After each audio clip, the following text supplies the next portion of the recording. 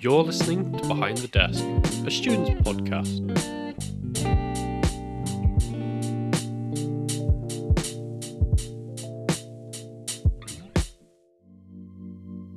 Welcome back to another podcast all about my time in the studio as a student. So, of time of recording this and writing this, I've been in the studio now for about 3 months, and to be honest, I feel pretty comfortable being in the studio.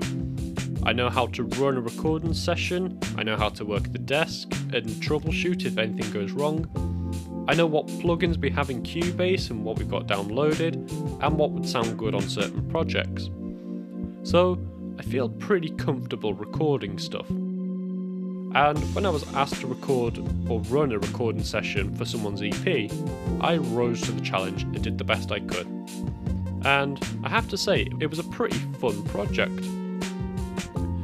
But before I really get into it, I want to know what you guys have been working on at the moment. You can leave a comment down below or message me at Wellesley Media on Facebook. If you like what you hear today, then give us a like on whatever social media you find this on, whether that's Spotify, YouTube, Anchor FM, whatever it is, give us a like. I have no idea if that works, but let's give it a try. Anyway, back to the EP. So just to give you a little bit of history about what's going on. A kid called Ryan basically emailed the studio and was like, I want to record an EP. He was a little hesitant because he did pay a lot of money, which is understandable, so we gave him some examples of what we'd worked on previously, and he liked it, so he came in. Now when he came in, he said he wanted to record 4 songs, each with a slightly different style and feel to it, but most of them, or all 4 of the tracks, still had basically 2 elements: a piano, which he played, and vocals, which he sang. So when he came in, basically, I talked with him what he wanted to do and where he wanted to start. And he started with this song, which was basically piano and vocals. So we jumped straight into the session. Basically, I told him to play the piano part and just play it on this MIDI keyboard, 88 keys MIDI keyboard. So that if he messed up or played a chord slightly weirdly, we could always go back later and just nudge it a little bit. Which happened a lot, FYI, but I'll forgive him because he was amazing at piano, He was playing lots of 7th chords and adding embellishments everywhere, he knew what he was doing. And it was quite fascinating to just watch him play because he was just vibing to the song and he actually knew what he was doing. You could also tell he was enjoying playing, which always means a better performance, at least in my opinion at least. So this first song, we recorded the piano, but Brian wanted to add a bit more background instruments to fill the space essentially. His idea for the song was a really airy and spacious atmosphere, and then his vocals to sit on top and be all dreamy like.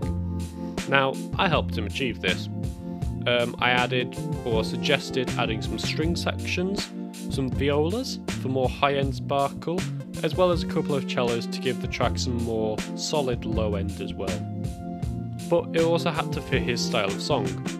So that's why I suggested the cellos, as they usually help with the low end in orchestral pieces that are meant to sound loud and grand and stuff like that. And that's kind of what he wanted as well. He wanted loud, spacious and grandeur. But the weirdest instrument we recorded, at least on the MIDI keyboard, was a banjo. You heard me right, a banjo. And basically, he gave me this reference track to listen to. And in this track was a sitar basically playing a piccolo rhythm, like a pitter-patter, pitter-patter, pitter-patter, pitter-patter, like a pitter-patter, pitter-patter, pitter-patter, but a lot faster than that. But it was pushed really far back in the mix and drowned in reverb to be more of a texture rather than an instrument. So I tried to replicate this by looking through the Halion SE library of instruments. I found this banjo, tweaked the settings a little bit so it wasn't as harsh on the transients, as well as drowned it in a massive church reverb preset from Revenance, I think, which is a really nice plugin by the way. And what I did was I faded the banjo in and out of the song, and if you looked at the automation it would almost look like waves essentially, and it sounded like waves in the songs, where it slowly changed volume throughout the song, just rising and falling to the song itself.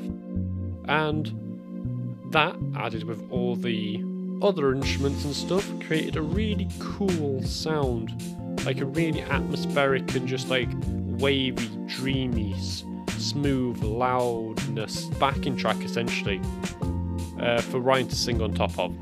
And it was really fun to work on this particular track because it's not the sort of things I mix, but I really liked the process of getting to try different techniques.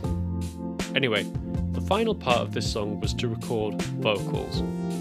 Now, this kid had a super smooth voice. It was like a singer-songwriter kind of voice, where it's just like he's got some heart, he's got some soul into it, and the track we created matched his voice almost perfectly. Now, recording the vocals was standard business, you know, we used the Broader Phantom, recording the main vocals in just a few takes, and job done. But the cool thing he suggested after everything was recorded, which I thought was a really clever idea, he wanted during the bridge or middle 8 section to have vocals sound like thoughts running through your head, and I managed to get this effect by basically taking snippets of already recorded vocals from this track and then essentially layering them so they interrupted or basically flowed from one another, and then added some frequency bracketing, some really soft distortion and more reverb, and infused it all together to create this like really weird effect of just like thoughts racing through your head. So imagine like you're having like a voice just constantly talk, or like several voices in your head talking to you. That's kind of what the effect he wanted, and it worked. It had like a massive, like, it was like an overload of sound, and the track basically built up in volume in this middle 8 section. And it was like the big build-up part of the song, and then once it was all over, it was a sudden drop of just piano and vocals, which really emphasized this like build-up part as well. In the end, this sounded awesome, you know, it gave me goosebumps and all that. And it wasn't just the fact that it sounded amazing, thanks to the talented Ryan, of course, but I had brought his ideas to life, which helped him achieve his goal for the song. I was pretty proud of that track, not gonna lie, and Ryan really liked it as well. If you want to listen to the track or the rest of Ryan's EP, I'll put a link down below to the actual EP if he's released it by now. Have a listen. It's really cool, and I'm not just saying that because I recorded and mixed it. I think it was a really fun project to work on, and that's just one song. I ended up recording 4 with him, and each one had a different style and tone and identity to it, which stopped the recording sessions from getting boring as well, which was really nice. I might do another episode where I talk about another song on the EP, but I think that's about all I can say today without running out of breath.